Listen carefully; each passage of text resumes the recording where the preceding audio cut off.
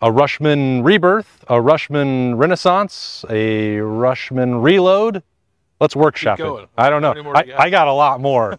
I could come up with about 20, but the point is Ohio State looking for a recovery of the greatness on the Ohio State defensive line. Larry Johnson and that group meeting with the media on Thursday after practice, setting us up for some snap judgments on the podcast. That's Bill Landis. I am Austin Ward. I don't know which one we should use or stick with, but are they going to get back where they want to be? Yeah, I think so. I'm a believer in the group. I just think they have like the talent level collectively. I think is as good as it's been probably in the last 4 years or so. Like even the 2019 defensive line obviously had tremendous talent at the top, but this one seems like it can be pretty deep, and I think that is. Or we're going to talk about it. Like we want to jump into the rotation conversation immediately. We might as well. Rushman rotation. Like I think. Like, there's a lot to get into, but I think my main thought on it is that there's not going to be as much of a drop-off as there was last year when they started mixing different guys in. Maybe they'll mix guys in more than some folks want them to, or not enough in certain guys, but I do think the level of play across the board is going to remain a little bit more consistent than it did last year when they were doing that, assuming they do it again. Yeah, I mean, Larry Johnson seemed to make it pretty clear that he will. That's still, he bristled at the notion that like that's his philosophy, even though he has, been pretty clear about that over the years and described it in that way. And certainly, when it comes to playing 14 and 15 games, I understand exactly where he's coming from, and I don't have any issue with that. If you asked JT Tuimoloau to play 800 snaps this year, that probably wouldn't be great for him, probably wouldn't be great for Ohio State.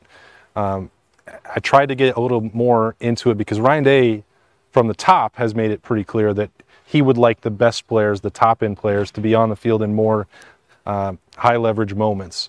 I'm paraphrasing, those aren't his exact words, but that does seem to be the push there. And I think that beyond JT, Jack Sawyer, and Arizin Kenyatta, and perhaps Caden Curry, I don't know that you could, 3 is probably the part where you're looking at a true rising threat as a pass rusher. And Curry and Mitchell Melton fitting in maybe as Jack or doing some other things as depth. They're going to need to play over the course of the year. But if it's a team backed up first and 10 inside their 5, that's, I think, the situational part that I was trying to get at with Larry Johnson, where he, didn't want to go down that road, it seemed like. Yeah, it's a good point.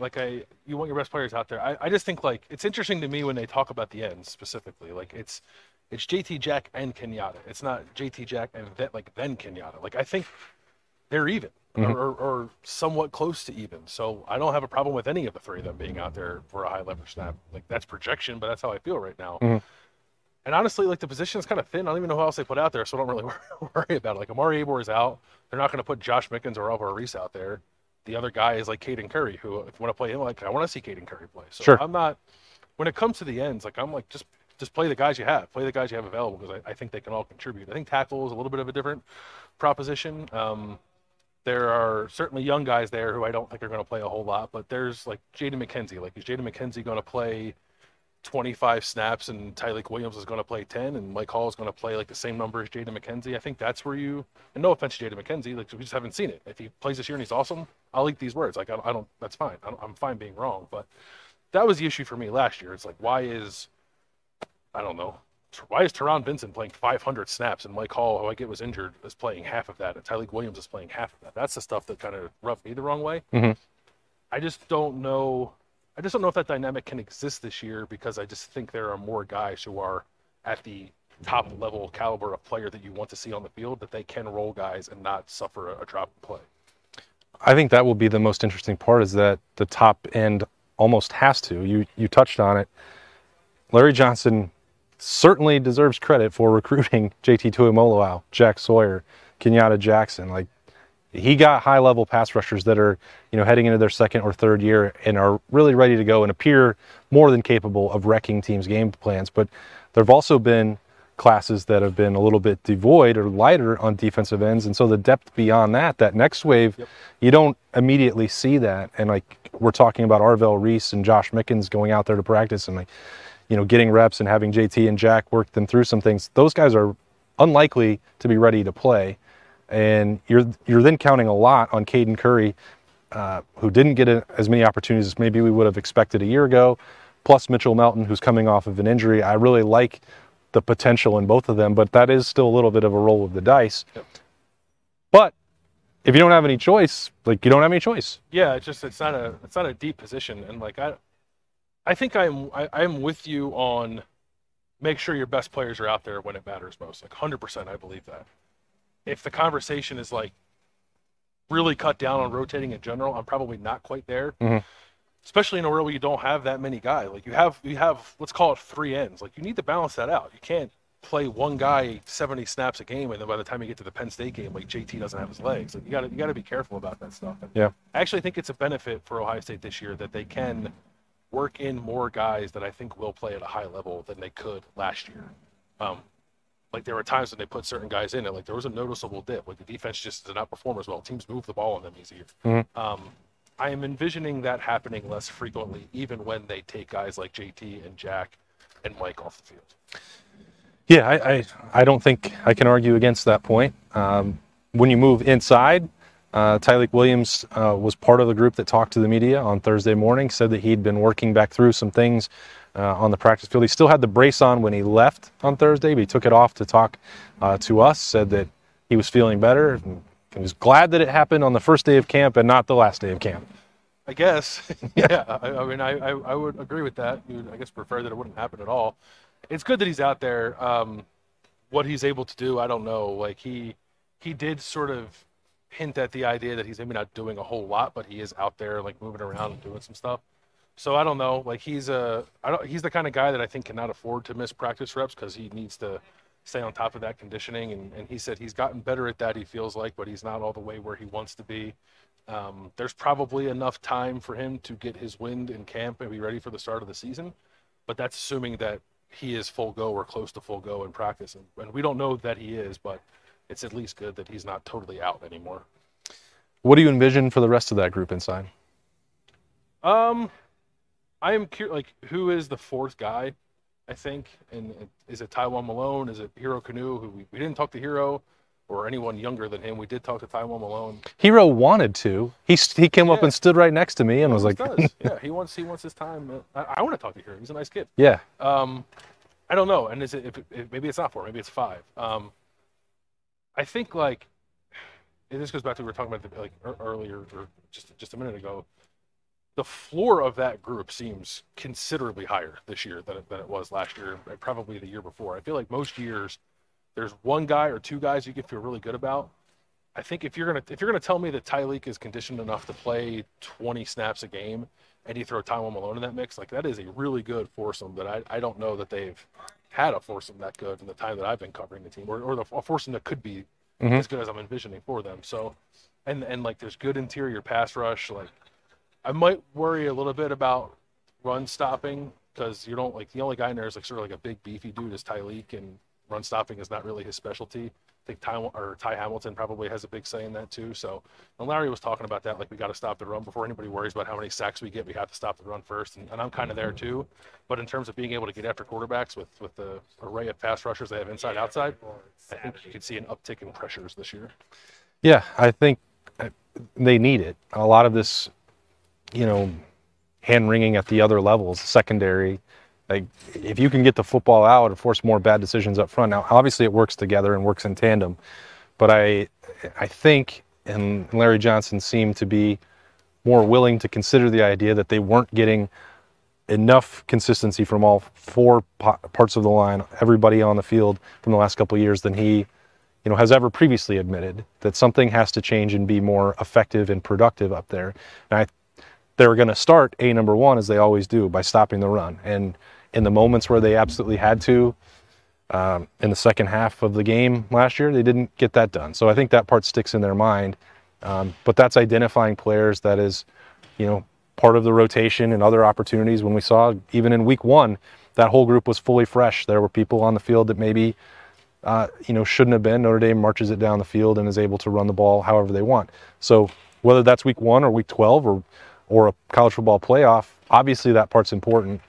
And then you saw just fractions of an inch that they needed a little bit more. Zach Harrison could have won them the Peach Bowl if his hand was in it. If he either put it in a different place or he got there 1/10 of a second faster. It's not that this group has been totally ineffective or has lost their way. They're not at the standard that Larry Johnson has built or that Ohio State expects, and that they are probably going to require if they're going to win the last 3 or 4 games of the season that they want to. Yeah, and I think the secondary is just as much of a part of the conversation as defensive line, and the fact that we hear so much about disruptive plays, deflections, interceptions, tells me that both of those units are doing their job effectively. I guess the flip of that is like the offensive line is not, but even some of the guys we're talking to today, so like the offensive line does seem like it's coming along for whatever that's worth. But I think the combination of like having really good corners, having more experienced safeties in this defense, playing a little bit stickier coverage is going to help the guys up front do some of that stuff. And then, there's stuff the guys up front can do too. Like JT was talking a lot about his first step getting better. Like, what did you make of that? Is that normal off-season chatter that doesn't really translate to something different in the season, or do you think that is a tangible difference for him? I remember going, into Larry's office 6 or 7 or 8 years ago at this point. I did this multiple times. I did it with, the Bosa brothers, each one, and I did it with Chase Young, where, Larry would talk about and I've actually seen him do it. He's done it with me, where it's film, pause, step, over and over and over, looking at every step. And he does go so in depth with it. I remember with Chase Young, he was showing me high school recruiting steps. He's like, can you see the difference and how bad this looks, how long it looks? That's not what we teach. And watch this compared year over year over year. We always talk about like a sophomore surge, and it hasn't always happened for every guy on the same timeline, but that's sort of where it begins to click for Ohio State defensive lineman with the way he teaches that toolbox. I'm going to use all of the Larry Johnson coaching cliches at once out here, but it takes time not just to know how to do it, but then to take it to the field and execute it, and you have to drill it tens of thousands of times. So I think that it's real. I've seen it happen. Not everybody is going to go to a Bosa or Young level. That's just a fact. Those people are rare humans. Yep. But I think JT's physical attributes put him in that category. I think Jack has been doing this for such a long time and is certainly coming into his own mentally, physically, all of the above, after a difficult year and trying to learn the Jack and all that stuff. I would really be surprised if they didn't get the results of that. And I think, Kenyatta is maybe the more apt example of that raw clay and then into year 2 and the jump. And I think maybe you're seeing that or hearing some of that in the practices, but I think it's real.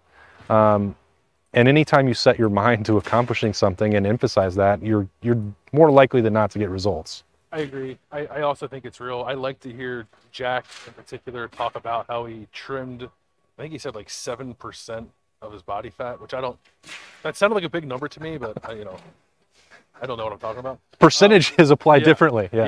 Yeah. Well, not really. But that's Math America. But he said he feels twitchier, which was the more important thing, which I and I'm sure a lot of people thought that he lost when he put on weight that he probably should not have put on to play the Jack position last year. He seems to have shed that. He looks much better. And if he's feeling quicker, I think that leads to more production. And if JT is feeling quicker, that leads to more production. I think Caden Curry is a guy who doesn't know how to play any way but quick. I think he's going to be disruptive. And Kenyatta is to me, pure speed off the edge that they could really use in this defense. So the 4 of those guys together, plus whatever you get from Mitchell Melton and CJ Hicks at the Jack position, interior pass rush, I do think this is a line that we'll see affecting quarterbacks and feel their presence more than we have the last couple of years. Larry Johnson said he doesn't coach the Jack. Are we playing coy with the unleashing of this position? Is it not going to exist? No, it'll exist. I believe he doesn't coach that. He coaches the guys who play the Jack, but when they go do Jack things, he's not the one coaching them, if that makes sense. And it's not just his guys who are doing it. We know CJ Hicks as a linebacker is doing it. So I don't know. He doesn't seem to like the position all that much. I think that much is clear. I'm not saying anything surprising there. But just because he doesn't like it doesn't mean they're not going to use it. I think they are going to use it for them. I think it's going to be a weapon for the defense this year, whether that's Mitchell or CJ. That would seem pretty effective if you had to find a way to get CJ Hicks involved. I am in favor of getting CJ Hicks involved in the defense, believe it or not. I thought you might be. That's the kind of hard-hitting take you can only find on Snappy Jays. Thanks for joining us on a Thursday in the Woody Hayes Athletic Center. We'll be back tomorrow with some Freaky Friday. If you want to send some questions, do that at ohiostate.rivals.com. We are going to do a training camp mailbag. We want to answer whatever is on your mind, so make sure that you send those our way. We'll dive into them and break that down tomorrow on the podcast. Thanks again for joining us to break down the defensive line. For Bill, I'm Austin. Talk to you later.